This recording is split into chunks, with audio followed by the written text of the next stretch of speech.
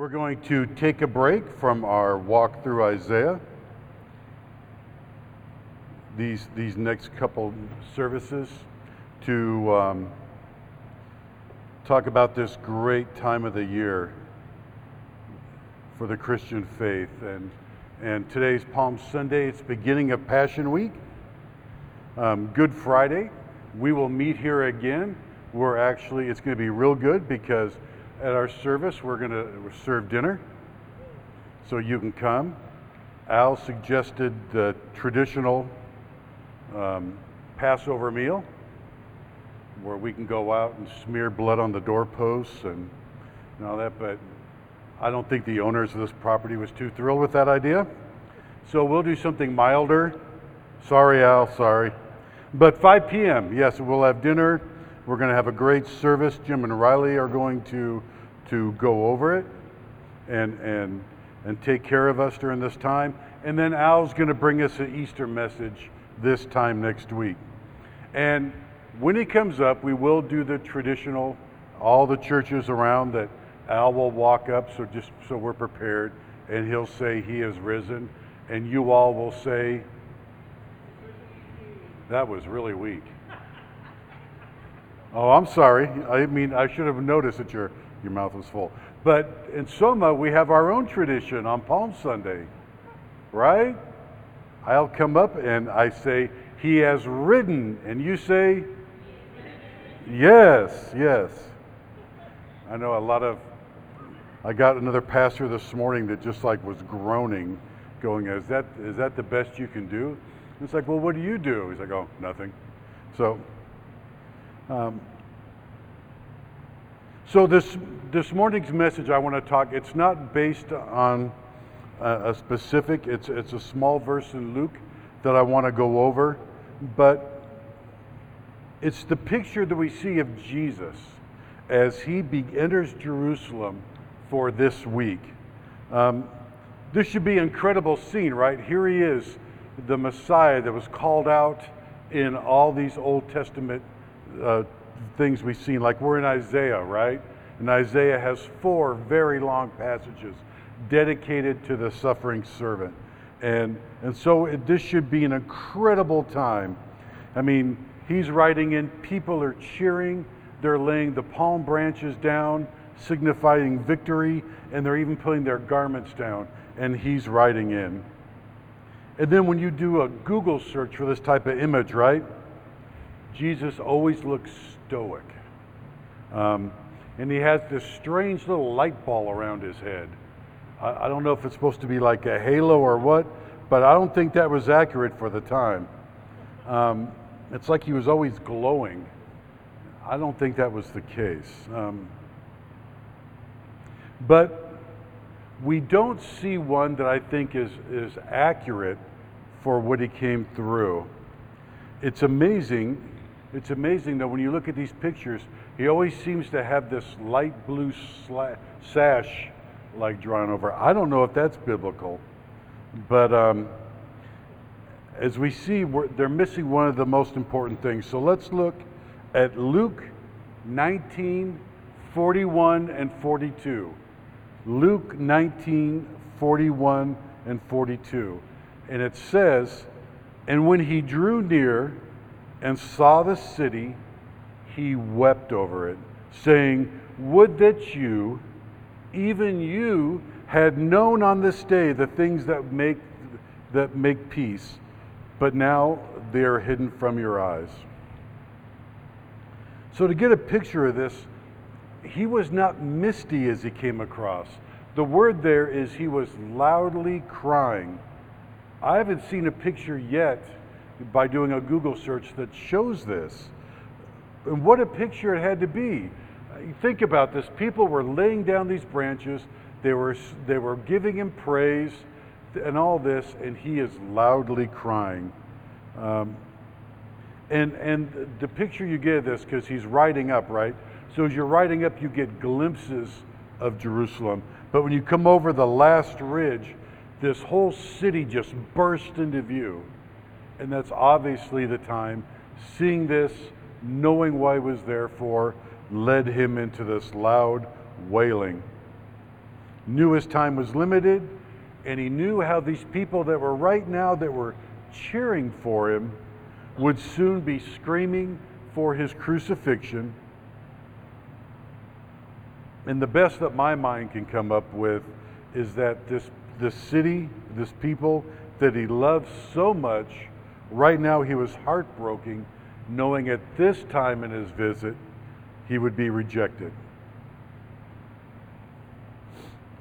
We see early in Luke that Jesus longed to protect this city and his people.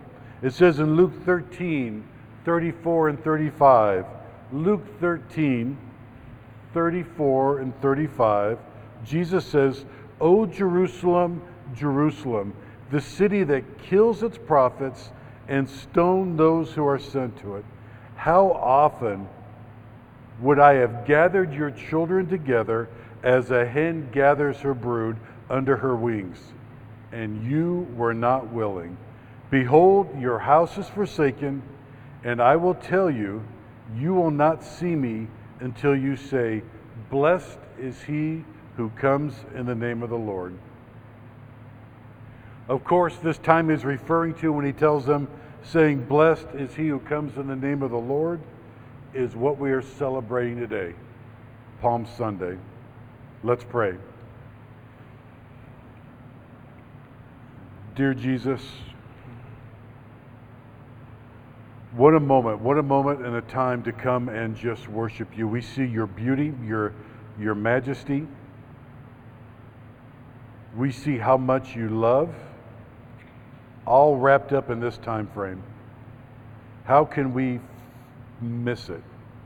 The fact that you willingly came, you walked this earth, you left us such powerful words, and then you willingly gave up your life to make a way for us. May we stay focused, especially when we think of what this week represents. We love you so much. Amen. So Luke 19:41 through 42 is what I want to base today's message on, because earlier in 9:51, when we look at that, Jesus set his face towards Jerusalem. And this was 2 months prior to this time now. And what always got me is when you think of him setting his face towards Jerusalem, it means he knew what was going to happen 2 months later. And I want to just kind of walk through these range of emotions, right, that our Savior had from the time he set his face until we see him on this colt crying out in his love for Jerusalem. And years ago, that line really struck me. I probably read it hundreds of times, but it really struck me that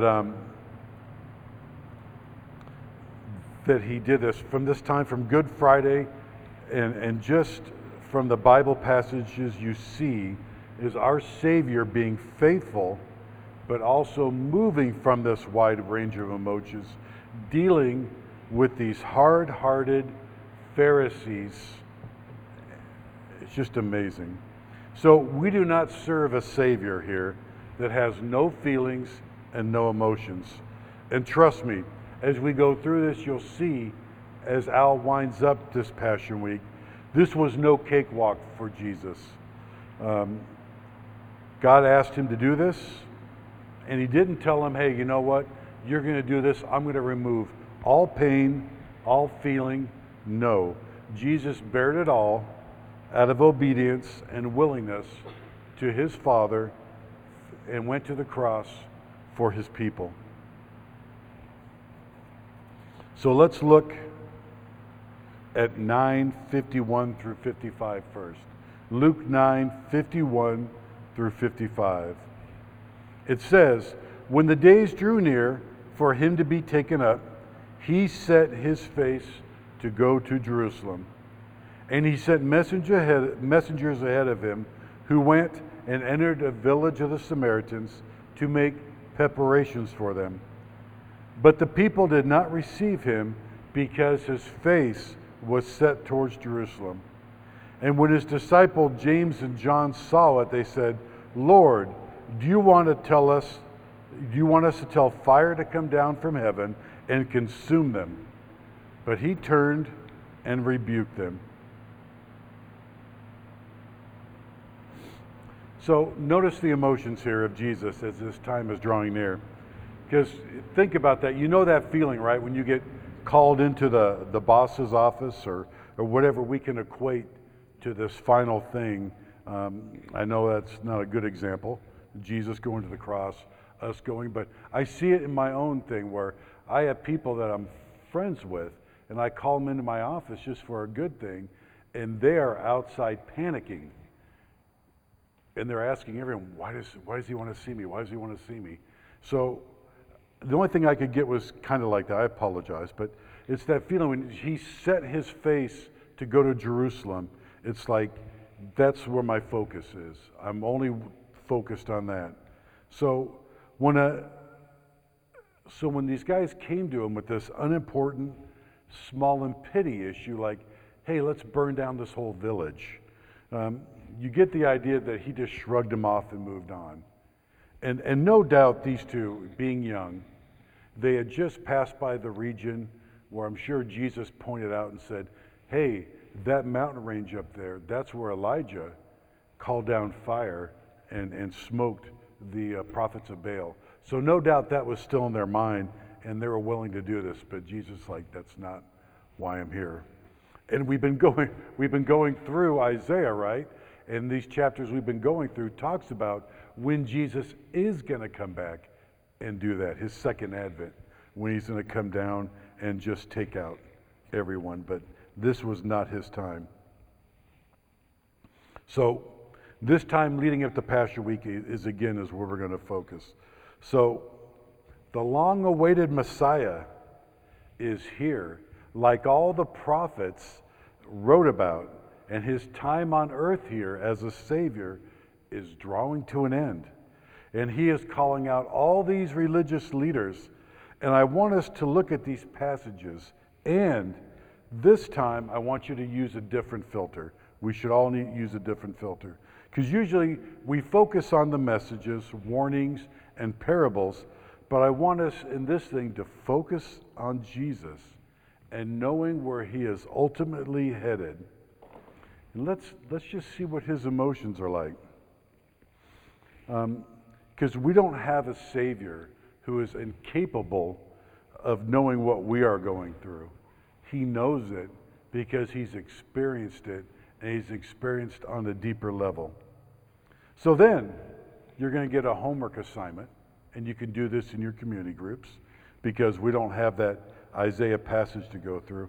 I want you to use that same filter and go through Passion Week and see if you can notice his emotions in his teachings, his answers, and his exchanges with these religious leaders. And then the deep conversations he has with his disciples. And if you want to know where to start, I'll give you where to start in all 4 books right now. So the first one, Matthew, you can start with chapter 21. In Mark, you can start with Mark 11. In Luke, 19:28. And then one of the easiest to remember, John 12:12. So let's start by looking at Jesus' emotions leading up to the triumphal entry. In Luke 9:57 through 62, we see 3 examples of a weak devotion to Christ and his response to them. The first one in 9:57, someone comes up and says, I will follow you anywhere. Jesus basically tells them, you know what? I'm homeless. For some reason, that person was no longer willing to follow him. And then another one in 9:59, Jesus says, "Come follow me." And the answer is, "Hey, let me bury my father first." Jesus says, "No." Basically, go proclaim the kingdom of God. Seems cold, right? I mean, this person, all he wanted to do was go bury his father first. But you got to understand in this day what that really meant was, hey, I'll follow you, but first I want to wait till my father dies and I want to get my inheritance. Then I'm willing. And Jesus was telling him, no. The kingdom of God is worth so much more than the inheritance you would get from your father. So 961 says, another says, "I will follow you, but first let me say farewell to those at my home." And Jesus was saying to go back and say goodbye was no guarantee that person would ever come back to join Christ's group. And then we see in chapter 10, verses 1 through 12, Jesus starts evangelism training. Jesus gets his followers ready for the time when he's not going to be there to begin evangelism. And we know about the 12 disciples he did this with around Galilee, right? He sent them out. But now we see a larger band, the ones that followed Jesus were split up. And this group was not sent to the same area of Galilee. They were sent to the smaller towns and villages to do this. So then in 10, 13, and 15, we see a woe to the cities. The cities of Chorazin, Bethsaida, and Capernaum are listed, and we're not told of any incredible wrongdoing they performed compared to Sodom or another wicked city. But what they're being condemned for here is the Savior's here, and they are indifferent to Christ. Jesus is in their midst. So this is the sin that would lead to their judgment and punishment. So Christ and his message is here now, and these cities being indifferent to the Son of God, and he tells them so. He tells them what awaits for them. And in Luke 10, 17 through 20, this is probably some of the only joy we see out of Jesus in this march to the cross, as he and the 72 celebrate the wonderful experience. And the best part is, can you imagine that? Jesus confirms to them that their names are written in heaven. And in 10:23 through 24, this group of 12, what the religious leaders felt was unimpressive. So you had fishermen, a tax collector, and other tradesmen. Now they're Jesus' disciples, and they received this message in 23 and 24 from Jesus. Then turning to the disciples, he said privately, "Blessed are the eyes that see what you see. For I tell you, many prophets and kings desired to see what you see and did not see it, and to hear what you hear and did not hear it." Can you imagine that? Can you just let that sink in for a moment? You know, you're one of his disciples, and Jesus is telling you, all these scriptures, all these great names in the scriptures, they longed to be at this time, and they didn't get it. But you, this fisherman, you, this other one, you get 3 years of seeing what these people long to see and hear what they long to hear. And these 12 witnessed Jesus on earth in a very special way. Isaiah, David, Zechariah, and others wrote about this day, and these disciples, who were very young in their walk and not yet fully realizing what the plan that they were signed up for was, they were witnessing this great moment in history. Now in Luke 11, 29 through 32, Luke 11, 29 through 32, the sign of Jonah. When the crowds were increasing, he began to say, "This generation is an evil generation. It seeks for a sign, but no sign will be given to it except the sign of Jonah. For as Jonah became a sign to the people of Nineveh, so will the Son of Man be to this generation. The queen of the south will rise up at the judgment with the men of this generation and condemn them, for she came from the ends of the earth to hear the wisdom of Solomon, and behold, something greater than Solomon is here. The men of Nineveh will rise up with judgment with this generation and condemn it, for they repented at the preaching of Jonah, and behold, something greater than Jonah is here." Now you got to imagine, this society is not like ours. This Asian culture is an honor-based society, saving face, very prideful people. So Jesus telling them that they were a very evil generation. Imagine how well that went over. How well that went over. While true, I can guarantee you it didn't sit with them well. The gloves were now off, and you're going to notice more and more as we go through this, especially during Passion Week, Jesus just giving it to them, giving them the truth right to their faces. Jesus was calling them out, and they really need to understand. He was telling them that Gentiles, imagine this, you're a Jew, you're in your whole garb, and Jesus is telling you these Gentiles understood the message. You were missing it, and you will be condemned. How well do you think that went over? We're going to see more. Luke 11:37 through 53.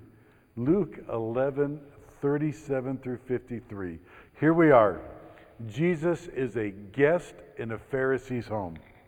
He was a guest in a Pharisee's home. This was not a storekeeper or a clerk's home. He was at the home of a religious leader, very prideful, and he would be expecting honor and praise, which he was accustomed to for having people in his home.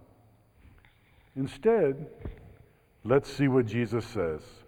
Verses 39 and 41, "And the Lord said to him, 'Now you Pharisees cleanse the outside of the cup and the dish, but inside you are full of greed and wickedness. You fools! Did not he who made the outside make the inside also? But give as alms those things that are within, and behold, everything is clean for you.'" So Jesus comes over for dinner. And quickly, notice this Pharisee, in his foolishness, not understanding what was before him. But as Jesus came in, he started measuring him up, right? He started looking, hey, there's this human checklist I have, and Jesus is not meeting it. Jesus didn't measure up to those standards and the outward acts that were known and required among the human leaders. Jesus, knowing their hearts, and probably read the Pharisee's face as he had this smug look, seeing that Jesus didn't perform these acts, called him and the other Pharisees out on their foolishness. These leaders need to forget their long list of man-made ceremonial rules and experience a true heart change. Now, Jesus wanted their love and for them to give God the love out of a pure, clean heart, and everything is clean for them. And then we move into verse 42. Jesus is telling the Pharisees things that will lead to their ruin or judgment with these statements that begin with woe. So I can imagine Jesus is not calmly sitting there, sipping tea, stating all this. But I'm sure it's a very heated conversation, And if he's in teaching mode, I guarantee you he was standing during this time, which was common. And he is getting his point across very well. We see it in the Bible, and this is going to be around forever, these statements that he made. So, after starting off with the introduction to the Pharisees by calling them fools, we move on to what I call the woe section. We see all these woes in verse 42, 43, 44, 46, 47, and 52. The skip in woes from 48 to 50 is only because there's a very heavy judgment statement. So let's start with 42. 42 says, "But woe to you Pharisees, for you tithe mint and rue and every herb and neglect justice and the love of God. These you ought to have done without neglecting the others." So Jesus is calling them out on their high and mighty appearance of being faithful. You got to imagine, look what they were doing. They're coming in, they're saying, "We are so faithful and righteous that we're even tithing on our spices." But nowhere is that written for them to do. That's not a requirement. But Jesus is telling them, you know what? You're missing the big picture. So you're walking into the temple, you're walking through the market, you're getting your praises, you're stepping around the poor and needy, but then you do the minor thing of tithing your mint. You're missing the big picture. Your requirement that I gave you was to care for widow and orphans and take care of the poor, and you're missing that, and you're walking around them to come in and do your little acts of faithfulness. Then 43 tells them, "Woe to you Pharisees, for you love the best seat in the synagogues and greeting in the marketplaces." So here we see Jesus is calling them out for their love of praise and appearance. So I can only imagine sitting there doing this, and you see what they're wearing. And we know from other passages they loved the long flowing robes. And the more righteous they wanted to appear, the bigger the hat they had on. So if you imagine what Jesus was wearing during all this, I doubt if he had the same type of robes on. He might even be a little dirty. And he might have a case of bedhead still going on, or windblown hair, you never know. But these guys were dressed to the hilt in their finest costumes, and he's calling them out. 44, it says, "Woe to you, for you are like unmarked graves, and people walk over them without knowing it." Ouch. Ouch. He could have stopped right there and just walked off. That is such a hard statement. Jesus was telling them and everyone around them that these guys are so filled with hidden wickedness, it's not on the outside, it's on the inside.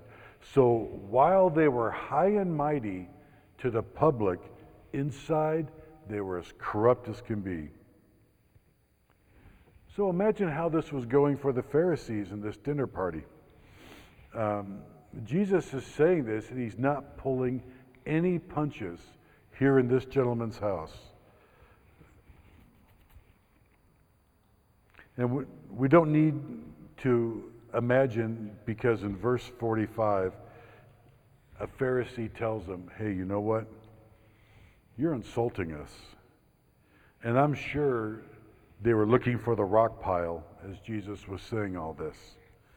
But in verse 46, we see Jesus doesn't even skip a beat, right?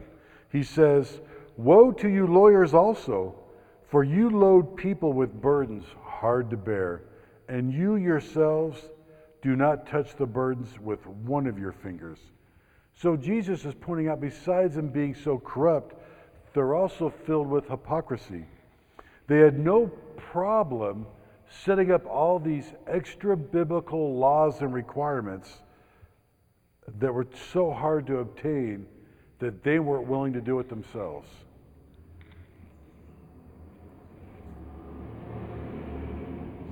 Okay, verse 47. This woe is extremely powerful. And it says, "Woe to you, for you build the tombs of the prophets whom your fathers killed. So you are witnesses and you consent to the deeds of your fathers, for they killed them and you build their tombs. Therefore, also the wisdom of God said, I will send them prophets and apostles, some of whom they will kill and persecute, so that the blood of all the prophets shed from the foundation of the world may be charged against this generation, from the blood of Abel to the blood of Zechariah, who perished between the altar and the sanctuary. Yes, I tell you, it will be required of this generation." So Jesus uses this passage from 47 to 51 to call this generation murderers of God's prophets.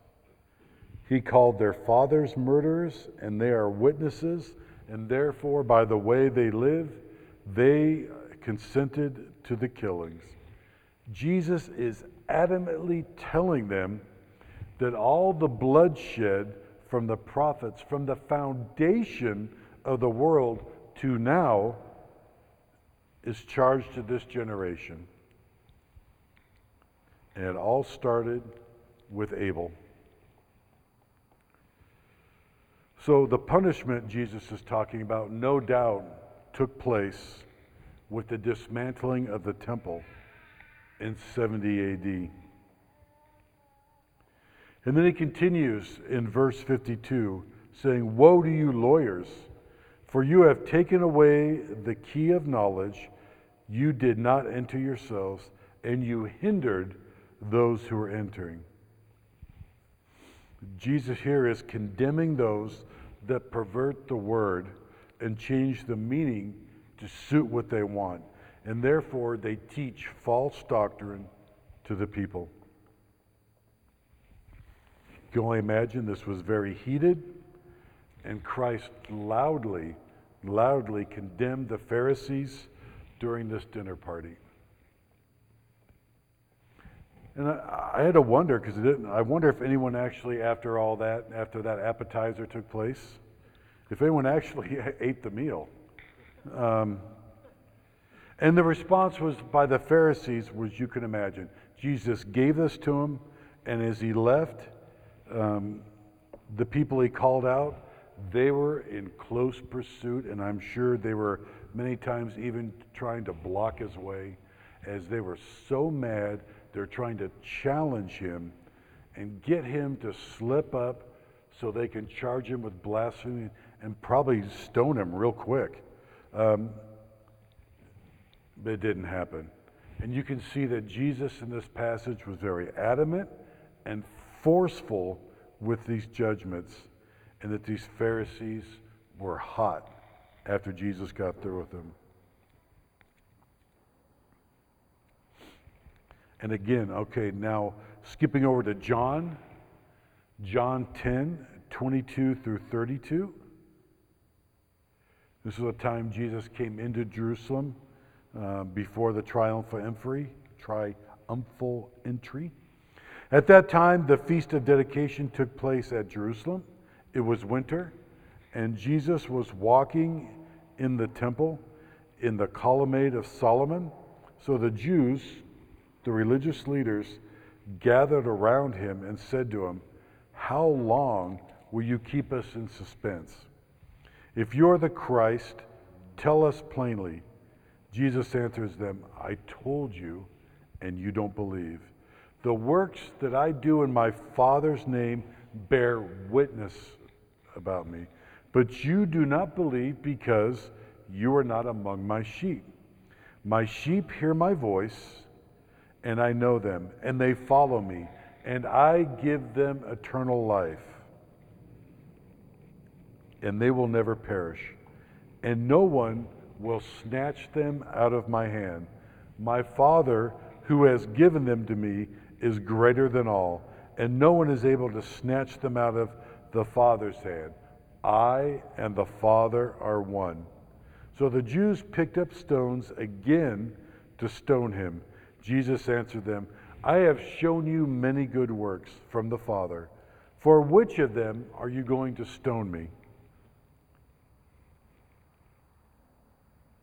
So from that, the one thing I looked back at the passage, it says, O Jerusalem, the one who kills the prophets and stoned those sent to her." Jesus is telling these proud, self-serving religious leaders that they do not belong to God, and therefore they're going to miss out on eternal life. The very thing they asked to know, he tells them in verse 30, that he and the Father are one. And how they respond? They did not respond like we see others that belong to Jesus. They did not fall on a knee. They did not go to worship. They responded by picking up stones. So at these times, Jesus was being pressed on all sides by these sons of Satan in their attempts to get him to slip up, so they had a legal charge against him. And you can see by Jesus' answers, he's very direct with them, and he's probably very tired of their pressing, because he knew these are not my sheep, and they may not ever become my sheep. And he gives the example of not being politically correct with his answers, but being very truthful. Because if you think about it, if you look back earlier at being in a dinner party with him, you might want to have a little manners and patience. No, he gave them a tirade. So back to Luke 12, 4 through 5, have no fear. And Jesus says, "I tell you, my friends, do not fear those who kill the body, and after that have nothing more they can do. But I warn you whom to fear. Fear him who after he has killed has the authority to cast into hell. Yes, I tell you, fear him." Now, you can imagine, Jesus is in a large crowd teaching this. And he's speaking not only to his people, but making sure the others can hear. And he's telling them, don't just fear those that can kill the body, but fear the one that after you're dead can cast you into hell. Because he knew a lot of people were leery and weary of religious leaders because they were murderers. If you did anything to oppose them or come into their path, they would take you out, like they're trying to do to Jesus right now, who's infringing on their power and their social status. Luke 12, 22 through 23. Luke 12, 22 to 23. And he said to his disciples, "Therefore I tell you, do not be anxious about anything in your life, what you will eat, nor about your body, what you'll put on. For life is more than food, and the body more than clothing." Look at this passage. Jesus knows what path he's on. He knows what awaits him in Jerusalem during his last Passover on earth as its Savior. So what a powerful statement, knowing what will soon transpire. Jesus, who has to be going through this, knowing what's coming, is telling the crowd not to be anxious about anything. He's reminding us that our life on this planet is more than food, and our bodies are more than the clothing we put on it.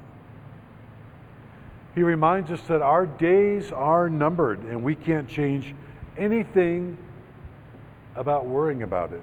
Nothing. Jesus tells us, or reminds us, to look to God's kingdom at all times.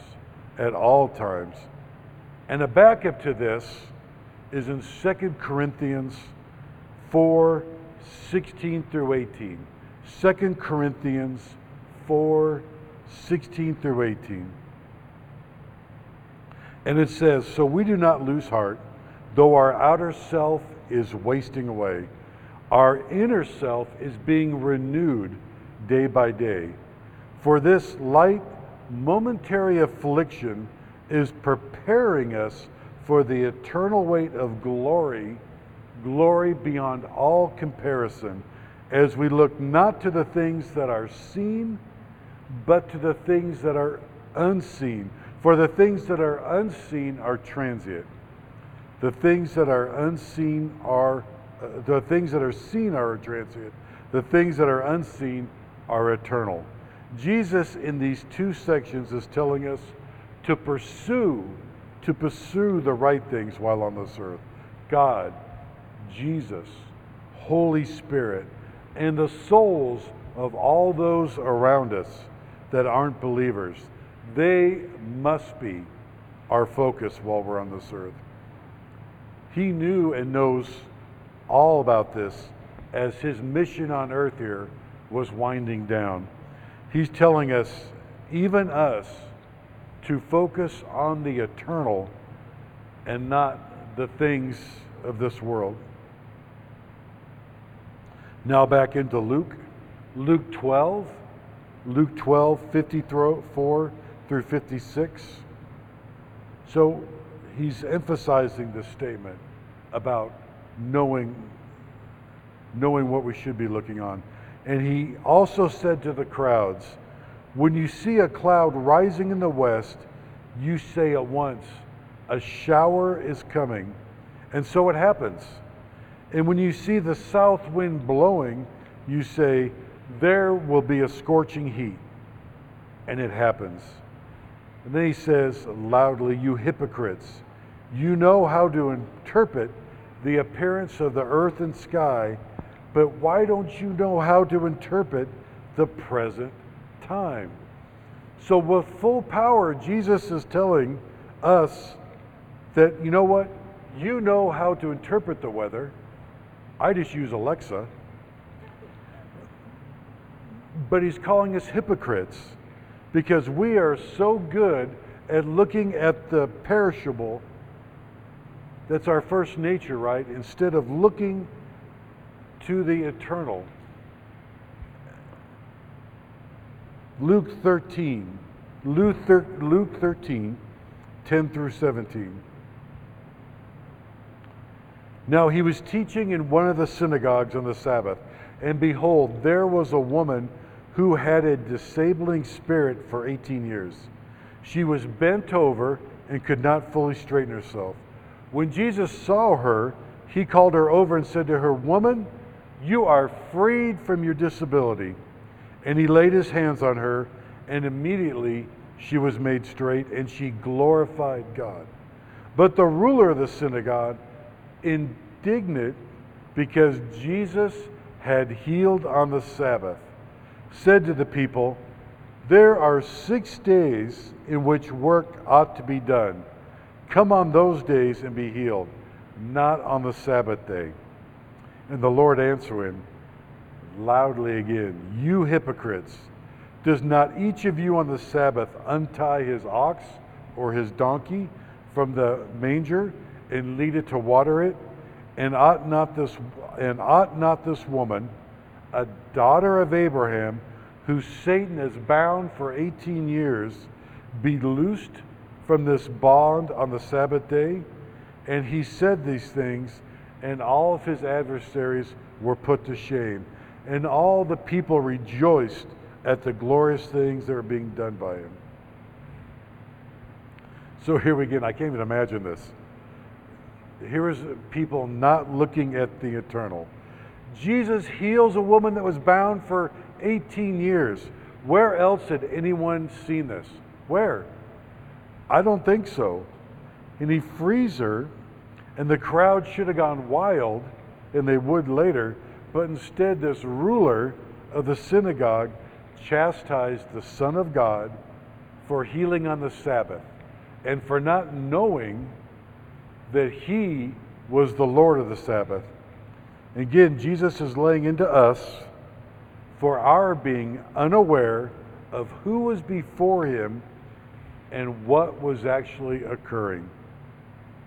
I can't even imagine a healing of that magnitude and then someone saying, "Why'd you do that on the Sabbath?" Can't imagine it. Now, a hard saying in Luke 18, 31 through 34. Jesus is telling his disciples for a third time that he will be put to death in Jerusalem. And taking the 12 away from the crowd, he said to them, "See, we are going up to Jerusalem, and everything that is written about the Son of Man by the prophets will be accomplished. For he will be delivered over to the Gentiles, he will be mocked, shamefully treated, and spit upon. And after flogging him, they will kill him, and on the third day he will rise." But they understood none of these things. Thus the saying was hidden from them, and they did not grasp what was said. So he was basically telling them everything that was written about his death, like in Isaiah 53, in Daniel 9:26, and Zechariah 13:7. And he was saying, this will now, in front of your eyes, soon be fulfilled. Even knowing what awaited on the other side of that life, I guarantee it had to be hard for him to think about and talk about. And think about what James and John wanted Jesus to do back to that Samaritan village a few weeks earlier. They wanted Jesus, our Messiah, to call fire down and destroy it. But then Jesus in Luke 19:9 and 10 reminds us what he came to do. Luke 19:9 and 10. He sees Zacchaeus. He says, "Zacchaeus, we're going to your house." Now Zacchaeus lived in the very rich part of Jericho. Two Jerichos. A Roman Jericho that also had the rich tax collectors, and then a poor Jericho with the Jews in it. And after meeting with Zacharias, he repented and demonstrated a proper response to God's mercy. And what was Jesus saying after that? Jesus said to him, "Today salvation has come to this house, since he is also a son of Abraham. For the Son of Man," this is why he's here now, "came to seek and save the lost." So we see that Jesus was no robot that came to fulfill a mission and then depart. Jesus came as fully man, and he walked as we walked, felt the same emotions we have, and showed us that he had compassion, love, mercy, righteous anger, and frustration. And at the end of his time here on earth, Jesus showed us the greatest gift we will ever see: love. His willingness to go to the cross and provide a way for us to be with God forever. This was done out of a love for God and God's people. This love, Paul writes about it in 1 Corinthians. And he concludes chapter 12 telling us that there is this higher gift, this higher spiritual gift that he's going to show us. And it is still a more excellent way. So then he shows us what this gift is in 1 Corinthians chapter 13. And he explains to us why love is the highest spiritual gift. In verse 7 of 13 he says, "Love bears all things, believes all things, hopes all things, and endures all things." Sound familiar? Kind of sounds what we've been talking about, what Jesus has gone through, right? In verse 8, we read that love never ends. All other gifts are going to pass away. Knowledge, prophecy, all this. But love is forever. This is why Christians, we love this time of year. Our reminder of Jesus' victory over death and our assurance of life forever with God and experiencing this perfect love. This love, this powerful love, was the strength that Jesus used to endure and persevere during this extreme time, and especially during Passion Week. Praise God for his example. Let's pray. Jesus, we can only look to you and just praise your name. And just praise your name. When we think of what you did out of obedience, what you endured, what you witnessed, and all for the sake of your Father, your great love for him, and your love for his people. We want to thank you so much for our election, and that we know, much like you told those 12 disciples, our names are written in heaven, and what a wonderful time it will be as we get to stand before you and just praise your name forever. We thank you so much for this week and what it means to us. Help us to follow that homework assignment and just witness what you went through on our account. We can never say thank you enough, and we have forever to try.